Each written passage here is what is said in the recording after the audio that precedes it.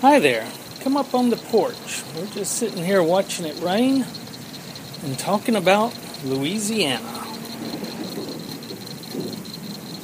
I'm Bruce McGee. And I'm Steve Payne. And this is the Louisiana Anthology Podcast, episode 496 for November 19th, 2022. Welcome back. And 4321, man. That's right.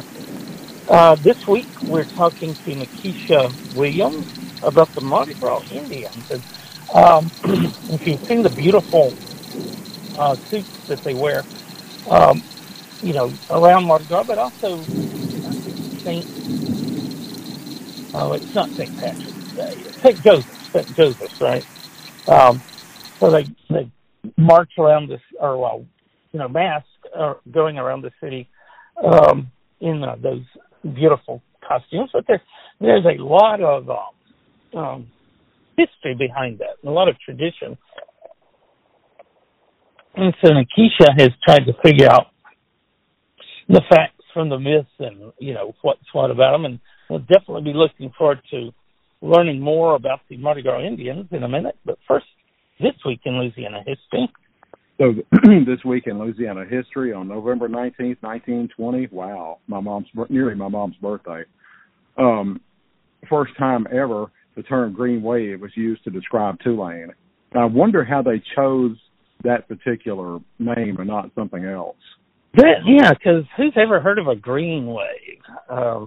The blue, they're usually blue. If they're green, there's something wrong. For this week in New Orleans history, Doris Stone is born November 19th, 1909. She was an archaeologist and ethnographer specialized in pre-Columbian Mesoamerica and the so-called intermediate era of Lower Central America.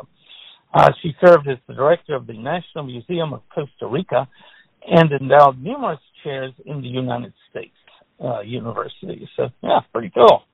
Now, they have had, at least at Tulane, I don't know where she studied, but Tulane has had historically a very fine program in Latin American studies.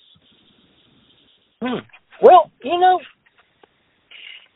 New Orleans is kind of the northernmost city of the Caribbean, so it makes sense that we would study it there. Because people don't realize when you look at a globe, where it's actually easier to see that than on a real map, like a flat surface. But if you look at a spheroid as a globe, a representation of the planet, of the Earth, you'll see that the Latin America curves hard, so to speak, to the east, so right. that it is closer to go into Louisiana, frankly, than it would go into Texas. Like particularly if nowadays if you'd fly down or fly up, but we're bringing consumer goods in, like fruits and vegetables and that kind of thing.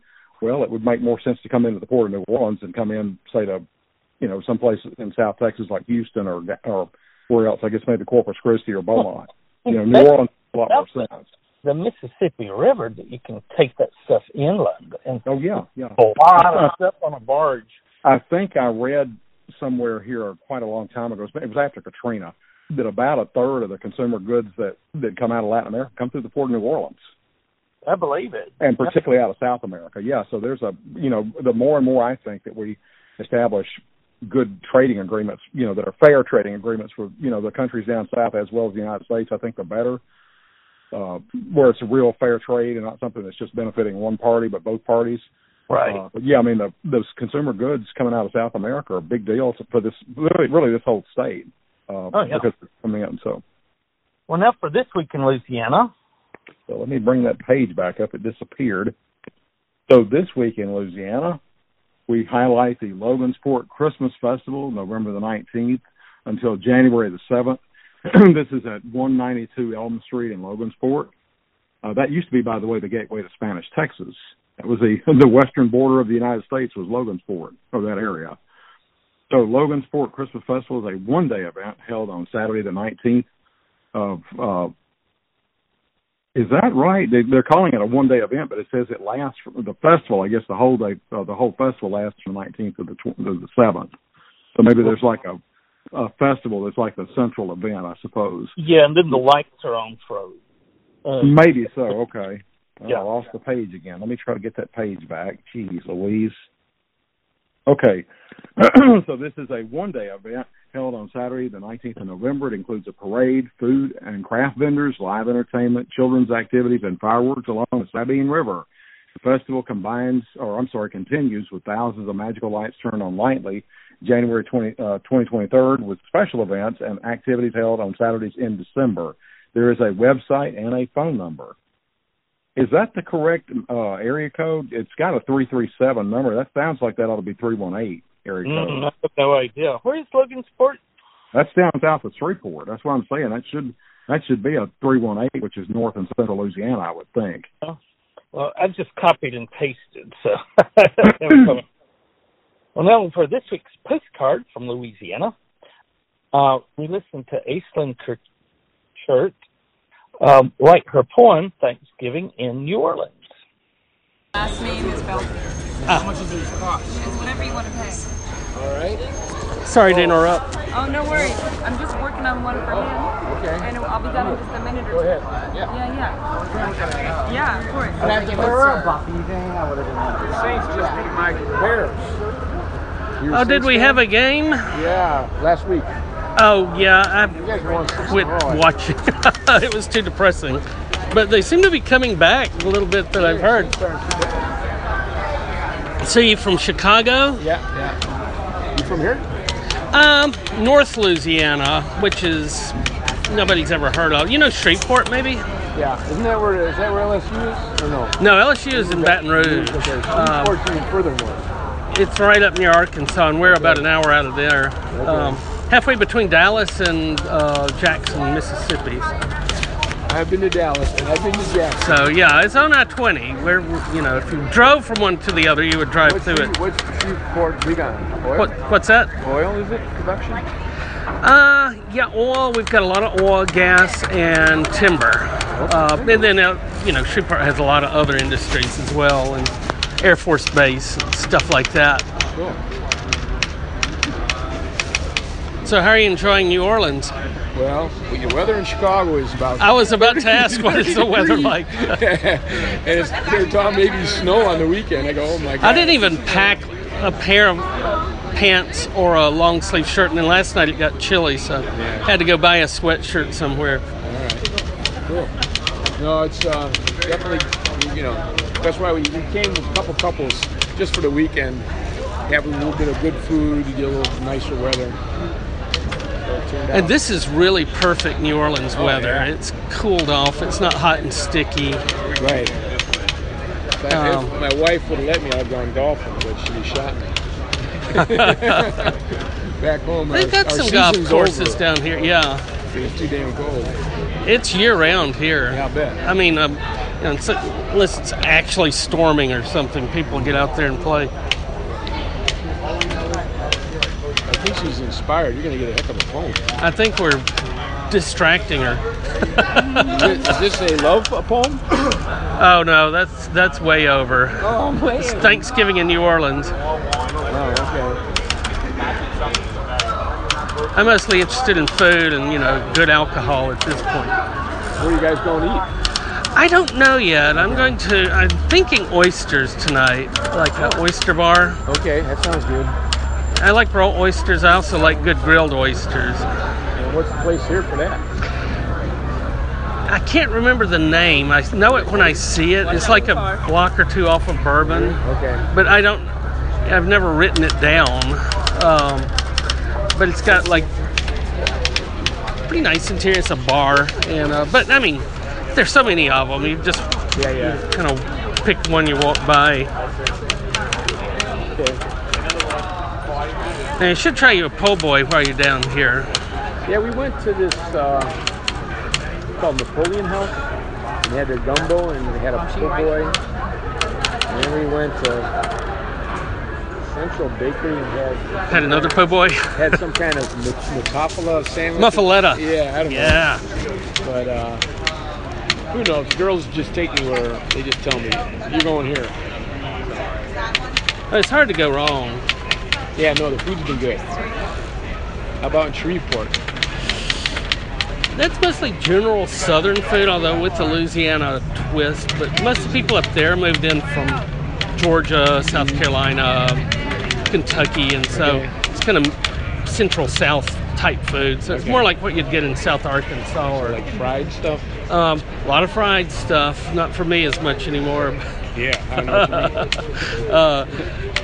Yeah, I was at a pretty good restaurant. They said choice, fried or grilled. I said, I'll do the grilled, grilled catfish. That was good. At one point, I had a pet around there.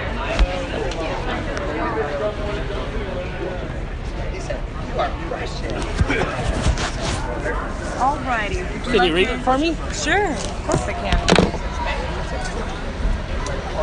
Thanksgiving in New Orleans. Thanksgiving in the land of perpetual feasting. Abundance decking galleries in the form of filigree, as precarious wandering vines humming to the invisible combined harmonies of multiple brass bands, hollering autumnal haunts under the glowering mistress moon, who sheds her light and her forgivings into the cascading ripples of the Mississippi, forgiving the land, forgiving the ghosts, forgiving the gifts taken from the grave it once was, for all of it is sacred, from the turning of fattened grapes into a velvet wine, to the roasted and browning edge of tender turkey, falling apart into truth on your tongue. There is so much to give thanks for. Very good, thank you. Of course. Do you have a email address I could send you a link when it gets posted? Yeah, absolutely. Just write it on the back. Can you read that? Yeah. Oh, you can take the card if you want. Oh, okay. Yep. Great. Little card. Thank you. Aislinn? Aislinn, And how long have you been here? For 2 years. Mm-hmm. Did you ever meet Erin Lirrell? She did this kind of stuff. No. She used to write down by Doreen, the clarinet queen. Oh, yeah, Doreen, yeah. I set up by her, too, sometimes. Especially in the rain, you get the overhang. Yeah, it's an awesome spot. So you from around here? No, I'm from the East Coast, originally from Connecticut and Massachusetts. Oh, wow. So it's a big shift for you. Yeah, I lived in Chicago for 7 years. Wow. Well, so did he. Yeah, I heard that. So bienvenue, Louisiane. Yeah. Thank you very much. Y'all have a good night. Thanks. Now on to interview with Nikesha Williams.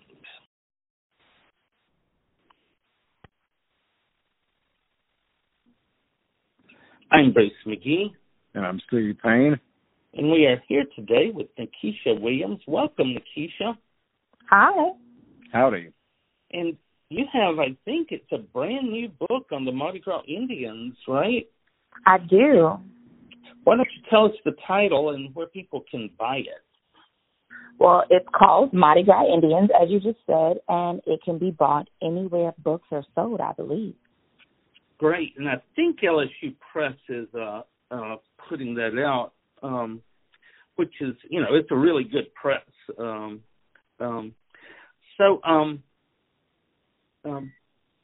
did you get well, first of all, are you from Louisiana? Did you grow up with the Mardi Gras Indians? I did not. I'm actually from Chicago, but both of my parents, my mother and my father, were born and raised in New Orleans. Oh, so did they talk about them when you were growing up? Not really. I really wasn't introduced into Indian culture until I watched the show Treme. Oh, my God. Exactly how I got into it. Big Chief Albert Lambreau. He's one of my heroes, man. He was bringing back the Mardi Gras Indians in spite of everything, and I think I had seen guys in the suits at times, but I had no idea what it meant. Mhm. But yeah, that was the first time that I was introduced to Indian culture, and it was through writing the book that I realized that Big Chief, the Big Chief on the show, was based on a few actual living Indians and their families in New Orleans.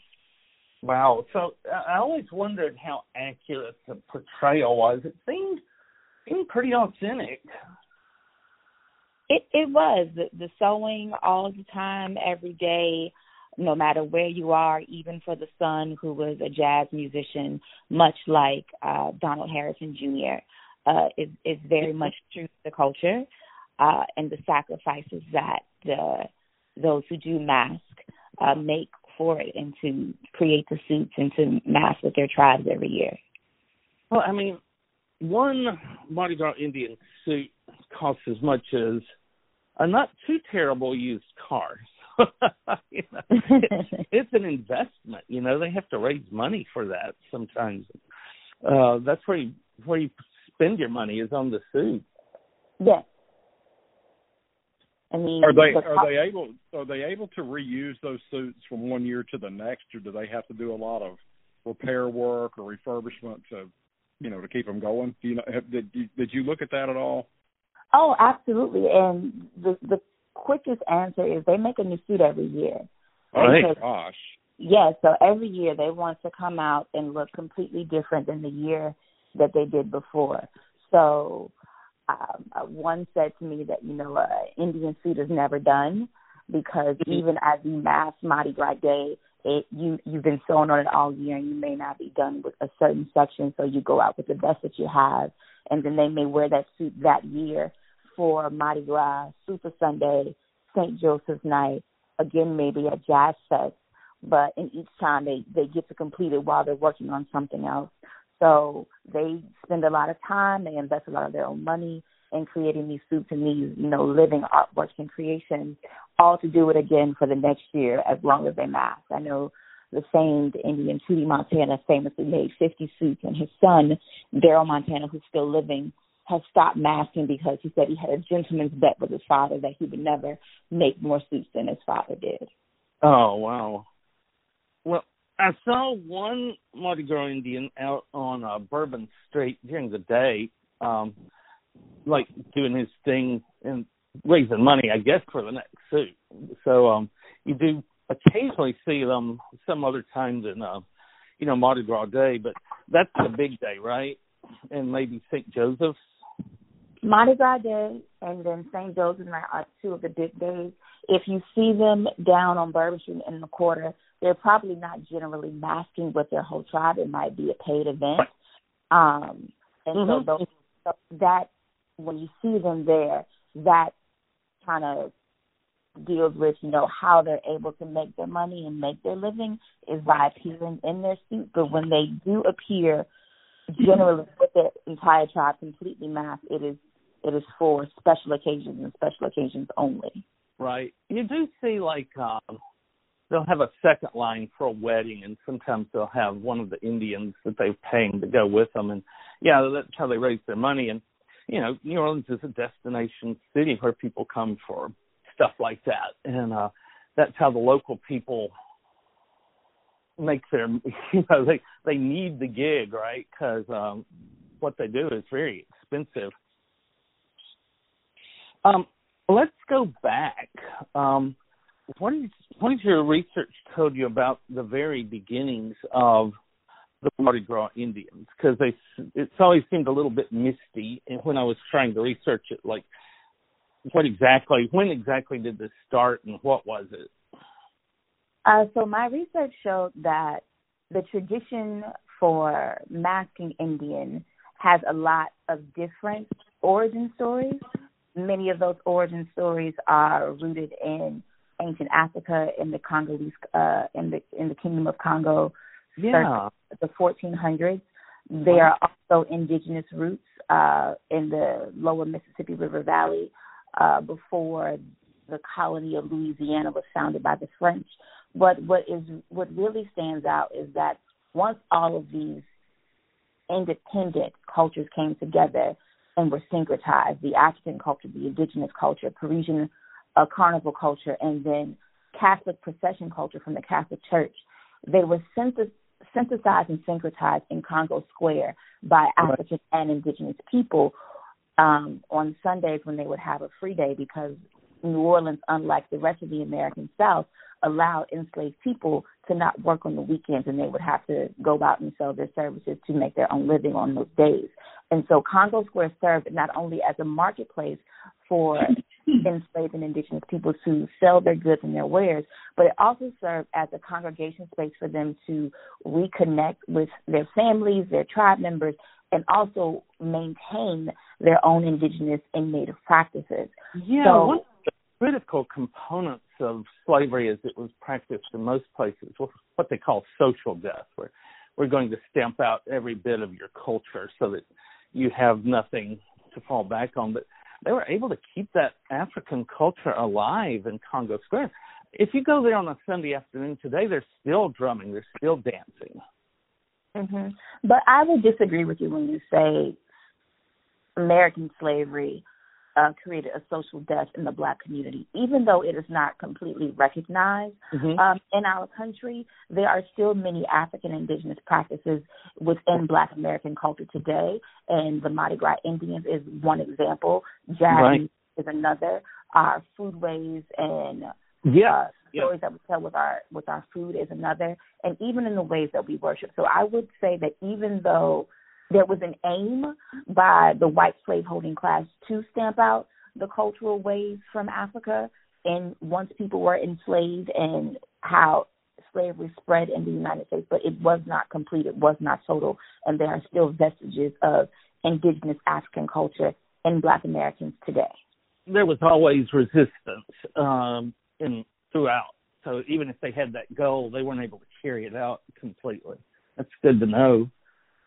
I'd like to follow up on the Catholic processional culture, too, because one of my aunts was Sicilian and raised Catholic and eventually converted to Protestant. But I've heard of this kind of thing where her family were from. It was actually her great-grandparents from from Sicily. And I think great-grandparents and great-great-grandparents, too, I think, on both sides. And I've seen that kind of thing in various parts of Italy, but I've also seen it in Latin America. So there's a whole every time there's a saints, like a Saints Day, but particularly the major saints, and particularly something like a carnival type festival. You see this in the streets. I mean, can you comment on that more, because it kind of vaguely seems to resemble some of that from what I've seen from my aunt's culture. Yes. So initially, the Catholic Church had a very strong procession culture, where, as you mentioned, they would do processionals and plays and other celebratory things and functions for their. Can you still hear me? Yeah. Uh-huh. You sound good. Okay. I switching to my AirPods because my daughter just woke up. They would do these celebratory occasions for the feast of certain saints, for certain holidays in the liturgical calendar. And so as Catholic people, and especially folks in Spain and Portugal, began to spread the message of the gospel and began to trade in Africa and then do missionary work there, one of the ways they were able to spread the religion and then colonize all of these countries in Africa was through Catholicism, and by syncretizing the feast days and procession culture of the Catholic Church with some of the indigenous practices that were in ancient African kingdoms, as well as here in the United States with indigenous cultures. So that's kind of where that started, and then eventually the Catholic Church itself phased out a lot of their procession culture ways in favor of what we more resemble as the Catholic Church today. But a lot of people who were enslaved in the United States, New Orleans specifically, in South America, in the Caribbean, you think about Brazil, you think about Trinidad and Tobago, you think about, all of these countries that have carnival or have brotherhoods and things like that. All of that comes from Catholic procession culture and endures from that lineage. And it's only in modern history that it's been commodified in this tourist kind of way, but it does stem from the Catholic Church. Well, I want to they seem not to know too the commodification culture, corporate capitalism really in general seems not to know, like some of what you're saying. I know from hearing this from my aunt, but also a friend of mine and Bruce's, his wife is Honduran, and she's actually Protestant too, but a lot of her family back home in Honduras, I think it's her extended family, or a lot of them are Catholic. and those colors even that they will use in processions, those colors symbolize things. Is that true with the Indians as well, with the Mardi Gras Indians? Do they go into color symbolism and that kind of thing, or do you know? Their colors don't necessarily symbolize something.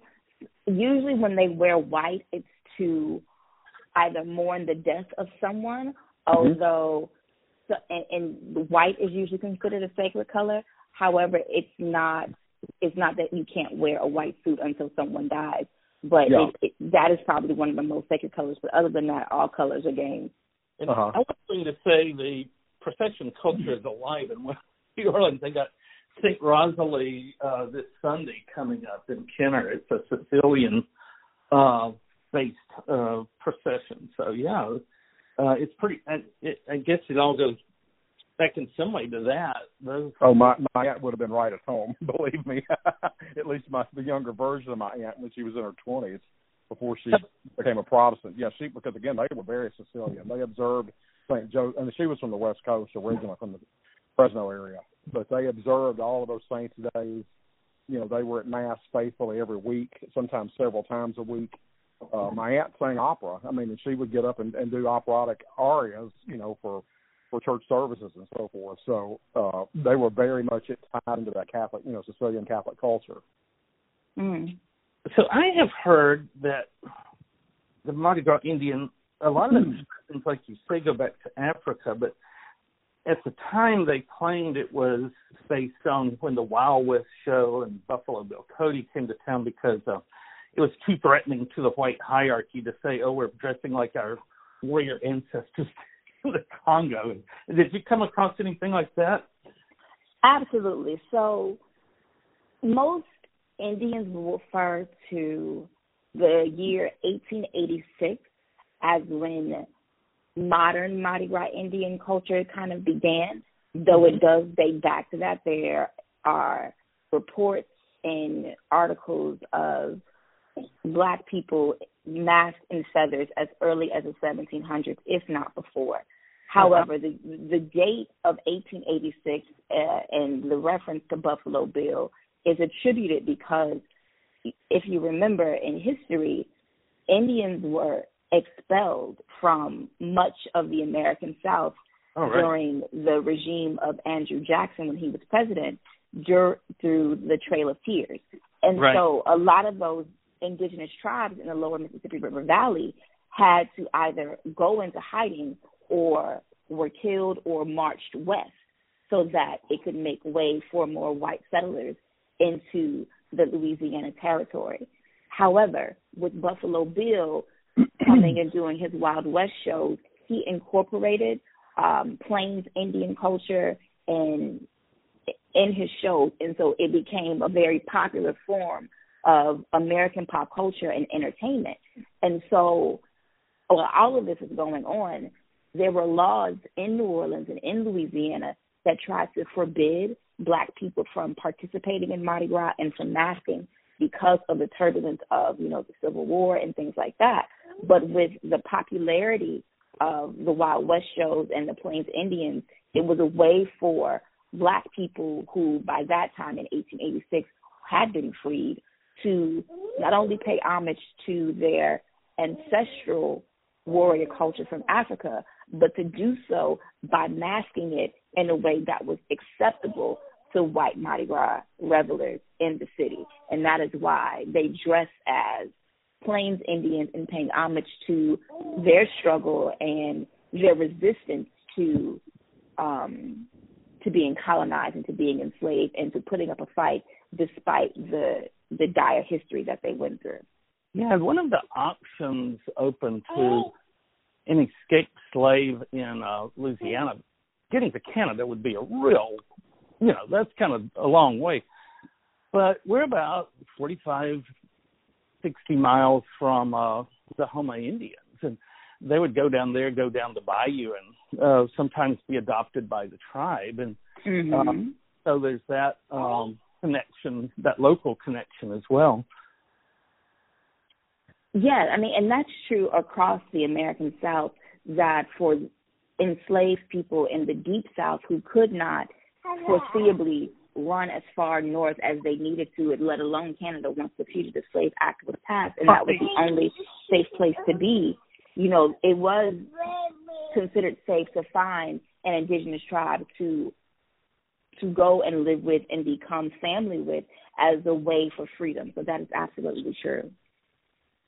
You know, the people who would have banned the masking and then the celebrations like that, it tells you a lot, not just about who they are as an entity, but it also tells you about what they fear, right? I mean, they're kind of giving away their hand, so to speak, if you look at it like, you know, players around a card table, but they're giving away their hand by telling you what they fear.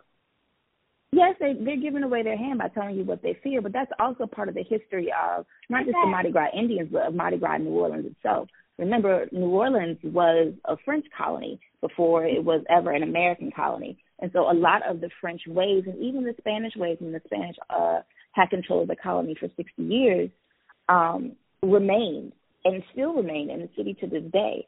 And so once the Louisiana Purchase took place in 1803, and you had this flood of Americans coming into this basically French place, they were forced to confront ways that they hadn't seen before. Nowhere else in the American South did enslaved people have the freedoms that the enslaved people had in Louisiana and in New Orleans specifically. And so Mardi Gras was a fearful thing. And so a way for this white enslaving owner class to establish not only its dominance in government after the Louisiana Purchase, but its dominance in society was to take over Mardi Gras. So you're talking about the things that they fear. That's how you have the crews that we know today of Momus and Comus and Rex and all of these parades, because Americans came into Louisiana and said, not only are we going to take over the colony, we're going to take over the culture and prove that we can do it better than you. And so those are the lasting vestiges of Mardi Gras today. Really? There's a broader thing. If this is true, and I don't know how true this is, but I read it on a website attached to the History Channel maybe, but the host of the thing was talking, and it linked to a video clip, that the host was saying that the reason the northern border of Louisiana is drawn where it is, at the 33rd parallel, which is where it touches Arkansas, was that the early Americans, specifically under Jefferson, they wanted to concentrate all the Catholics in one place, or most of the Catholics in one place. So there's and Bruce and I are speaking about this thing actually come Saturday at the State Louisiana Studies Conference. But they wanted, this is early America, which is deeply, and even today is a little bit this way, but in those days, in the early 19th century and late 18th century, prior to that, was deeply anti-Catholic. I mean, but we still see that. You still see how anti-Catholic Americans can be when you look at the election of John F. Kennedy, who was the first Catholic president in U.S. history, and it's only been Biden since him, right? Who's also Catholic, right? So I mean that sentiment persists. Absolutely. Well, and there's an anti-Semitic strain running through the thing too. So, but they were really fearful about Catholics. They were fearful about there's always a Masonic conspiracy, hiding under everybody's bed or behind every bush or whatever. So they drew that border at the 33rd parallel, because the only other places were in the West, because Louisiana was the only state in the West at that time, and by 1812. And so what they do, they're looking at the map, and they think, well, you've got Catholics in what becomes, lower Louisiana, as it was called, and then upper Louisiana, which is Arkansas up. But the only places where you got Catholics in are really in St. Louis and Detroit. And that's about it. So they concentrate most of the Catholics here, so they think, oh, well, problem solved. So I had a question about the language of the Mardi Gras Indians, because I have these expressions, Kudipayo, Giacomo Finaye, Iko. Are those from like an African language, or are they just like la la la la la, made up sounds? What did you find out about the language of the Mardi Gras Indians? No, they are not made up sounds. It's kind of like how Jamaican patois developed, and being a mixture of languages of French, Spanish, and English for Jamaican patois. For the language and some of the words that remain that the Mardi Gras Indians use, it's a mix of French as well as indigenous words. So, for example, the song Iko Iko, which has the refrain about Giacomo Sinane, is a word from Mobilian jargon, which was a common tongue used among indigenous tribes in the lower Mississippi River Valley.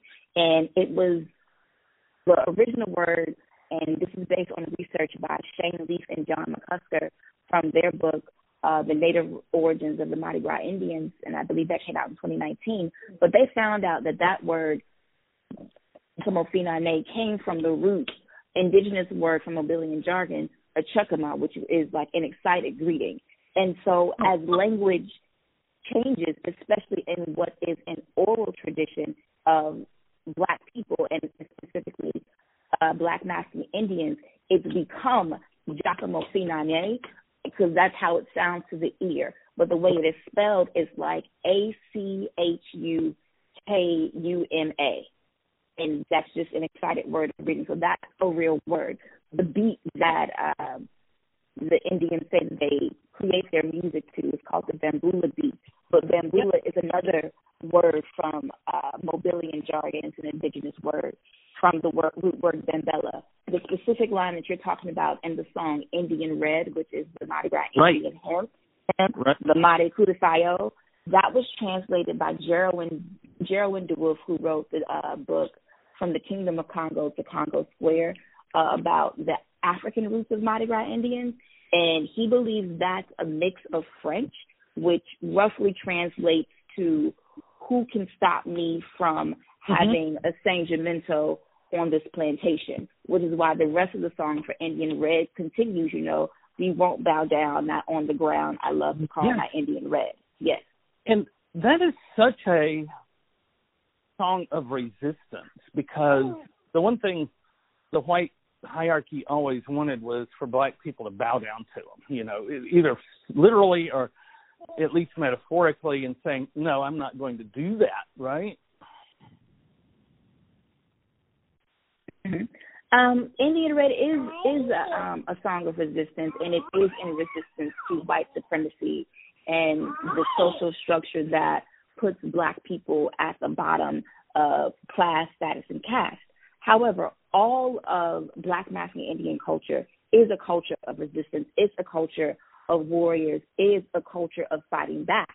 And so that is why when you see them mask on Mardi Gras Day, on St. Joseph's Night, on Super Sunday, or even at Jazz Fest, you see them and they're ordered like an army or a tribe going to battle. There is someone who may have a flag to show the colors of the tribe. Flag boy. Pardon? The flag boy. Yeah, the flag boy. The flag boy. Then there's also somebody who might have the gang flag position. So you may have more than one flag. You may also have somebody who has a weapon, a spear or a knife or an axe. And until contemporary times, the Mardi Gras Indians were thought to be very violent and very dangerous because they would have real weapons and they would settle scores on Mardi Gras Day, masked in these beautiful suits of beads and feathers. I've heard that it used to be actually violent. And you got the spy boy, I guess is scouting. What are the jobs within a Mardi Gras Indian troop like that? Or they call them gangs? No, they call them gangs. Tribes are gangs. Most in the culture will refer to their tribe as a gang, but that is not meant in like a Bloods and Crips kind of way. But the different positions there's the wild man, the spy boy, the flag boy, the big chief, and then there may be second chief, second spy, second flag, depending on how many chiefs. There's also queens that are involved as well. And so the wild man is the character that can play anywhere in the tribe. He can run anywhere in the line that the tribe is marching on the day that they mass. The spy boy, as you said, is the lookout. So they are supposed to go ahead of the tribe and communicate, where they are, what they're seeing. Are they seeing another tribe? Do they want to encounter that other tribe, who it might be, and then communicate that all the way back to the big chief. The flag boy. Go ahead, sorry. I'm just so excited. No worries. The flag boy, as you mentioned, will carry the colors that the tribe is wearing for that year and carry the flag that announces who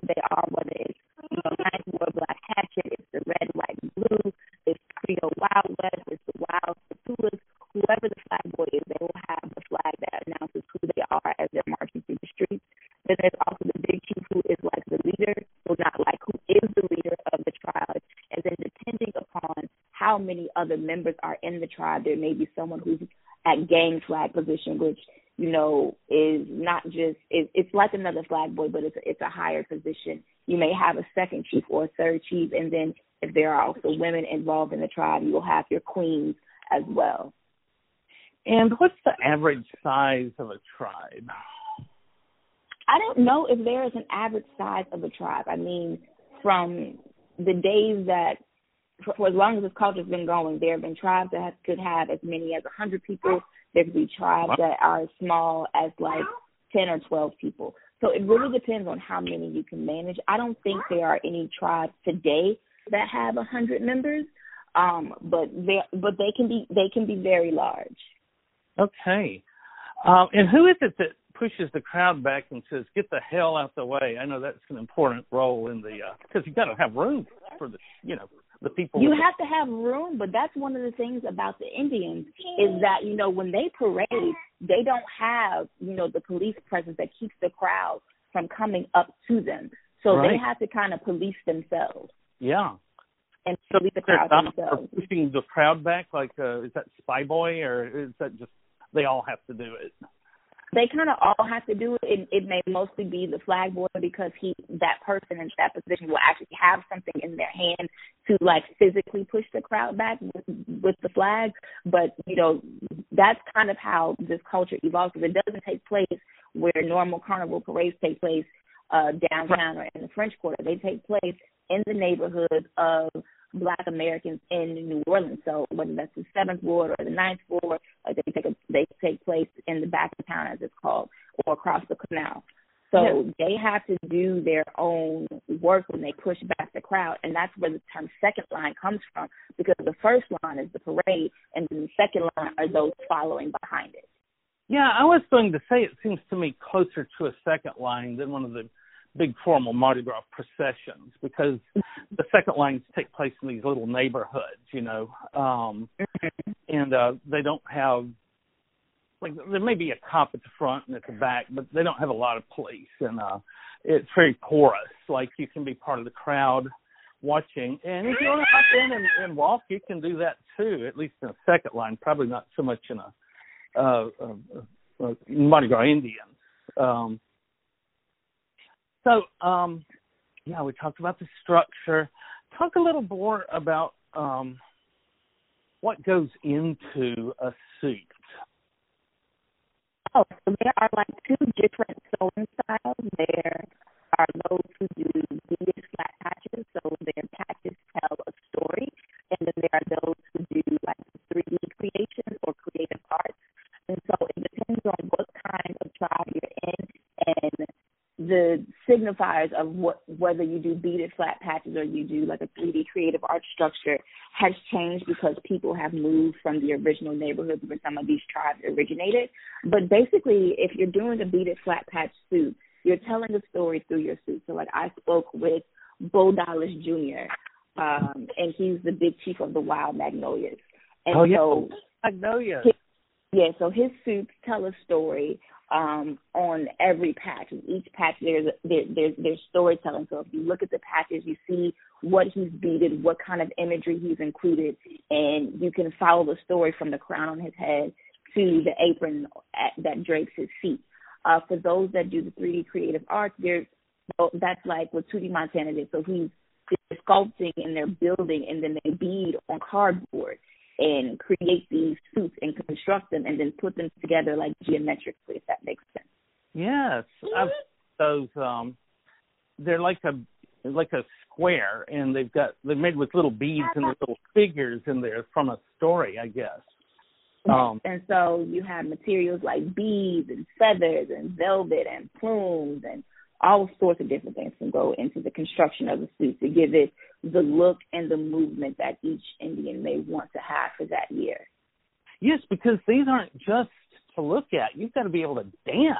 You've got to be able to jump and, you know, do all the stuff that they do out there. So it's super feathery. You know, there's lots of stuff going on, but you've still got to have the freedom to move. Yes, and they can be very, very heavy. Oh, my 100 pounds. comment, if you will, about the. I've always kind of looked at the whole event of the Mardi Gras Indians, and I don't know as much about them, but from what I grew up in Baton Rouge, and I would see the footage on TV every year at Mardi Gras, and they would send film crews down, from Baton Rouge to New Orleans to film the processions and so forth. But it always struck me as being almost like, and this sounds like a crazy metaphor, but I think it works. It struck me as being like an orchestra, and everybody has a part in the orchestra. You can be a woodwind player, you can be brass, you can be, whatever else, percussion, etc., keyboardist, strings, and you're all playing a part under the direction of the conductor. And everything is choreographed, everything is rehearsed, and yet you have to allow for a certain amount of spontaneity. Can you comment on that, as well as on all of the community of people that have to come together to produce these things? Because it looks like, to me, a really sophisticated production. Oh, it absolutely is. I think your metaphor is spot on. So they have practice like 2 or 3 times a week. They will have a practice for signals. They will have a practice and they'll have practice to go over their songs and go over their dances. But like you said, there is a degree of spontaneity. I would most closely align it with hip hop in the same way that you have rap artists and hip hop artists who freestyle over a beat. Mardi Gras Indians do the same thing. Yes, there are songs that have certain lyrics, but a lot of times they start to improvise and change those lyrics, and only the chorus or the hook remains the same. The same thing when they dance. Yes, there are certain moves that they will do, but they're really dancing and doing moves that are in their spirit.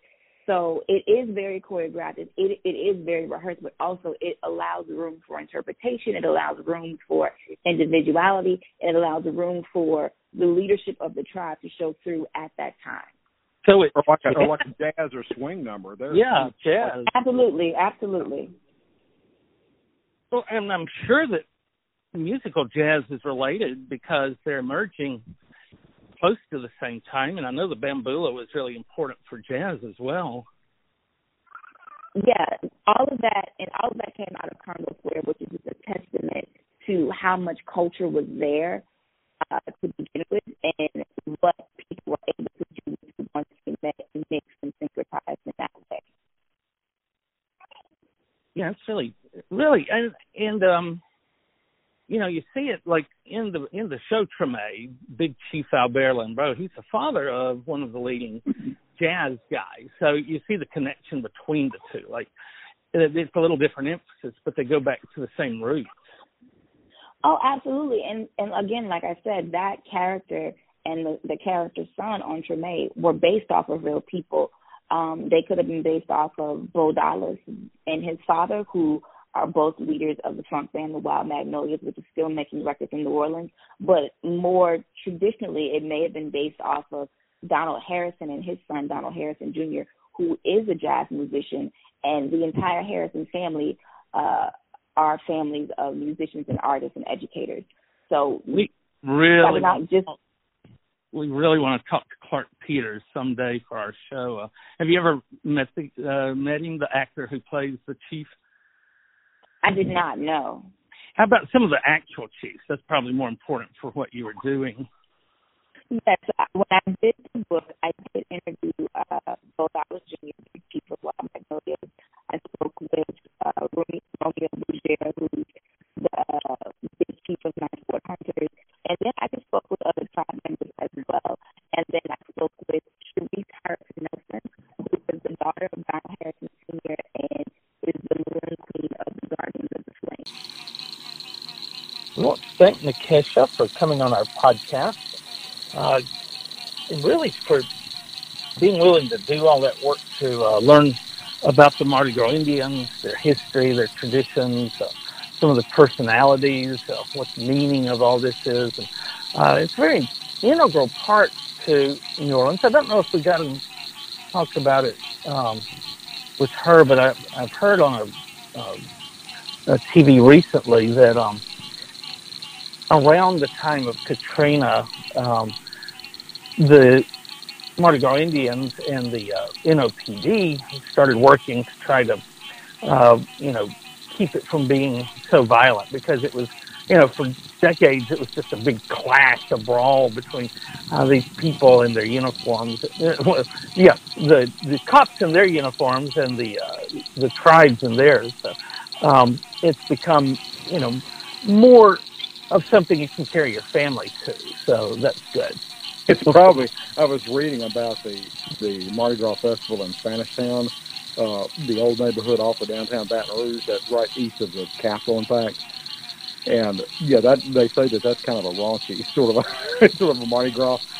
Some of the floats are, pretty. The article about it, I think on Wikipedia or somewhere, was saying some of the floats were, I think, very snarky and satirical, but a lot of them are just flat raunchy, and they usually tend to be like a ridicule of political and public type figures. Right. There's a lot of them. The Mardi Gras Indians, I don't associate with that. Yeah, it's not with raunchiness, no. They don't have those. But, yeah, Big Chief Cootie, Montana, just a couple of months before Katrina, I just looked it up, in June of 2005, went to a city council meeting and was, requesting that they try to work with each other instead of, the police seeing, black people, let's go beat them up, and it so happened he had a heart attack right there and died. That was his last act. So it kind of brought the Indians and the policemen together to try to work things out and, not be so damn racist. So, something good came out of that tragedy. And then a couple of months later there was, Katrina. So, yeah, I think it... Probably. Did he die before or after the storm? I mean, before. He died right there in the council meeting. Okay. So, in June of 2005. Oh my gosh, he died in the meeting? Yeah. Jeez. And that was his request, was peace between the Mardi Gras Indians and the police. So, I think they've tried to hold on to that, and it's pretty well entrenched now. Well, for the Louisiana Anthology Podcast, I'm Bruce McGee. And I'm Steve Payne. We want to thank Nikisha for coming on. Oh, and very quickly, the area code for Logansport is 318. So so we may want to change that for the show notes. But that 337 is like Lake Charles, Lafayette, etc. Points south. So, but again, we want to thank Nikisha. It may be that they have somebody's cell phone. And, that could be. Yeah, that's a possibility. Absolutely. So, try that one, but if it doesn't work, substitute 318 at the beginning. Absolutely. Or call the town of Logansport, who can settle all matters. So again, we want to thank Nikisha for coming on, and I would also urge listeners here for this week. This is a real kind of a cottage industry, not just Mardi Gras, but everything that spirals out of it, including books about Mardi Gras. So if you are interested, do look these books up online. Look up her book and look up the books of other authors we brought on. I've seen something here just the other day, another book about Mardi Gras and the Indians or something, but it was about, one of the various groups or organizations that participates in the festival. So if you are interested in this, you can go, and believe me, there are books galore. So you can go and read more if you'd like to find this information out. So again, thank you, Nikisha, for coming on the show this week. We also want to thank all of you for listening in, and we hope that you'll join us for next week's edition of the Louisiana Anthology Podcast. Bye for now.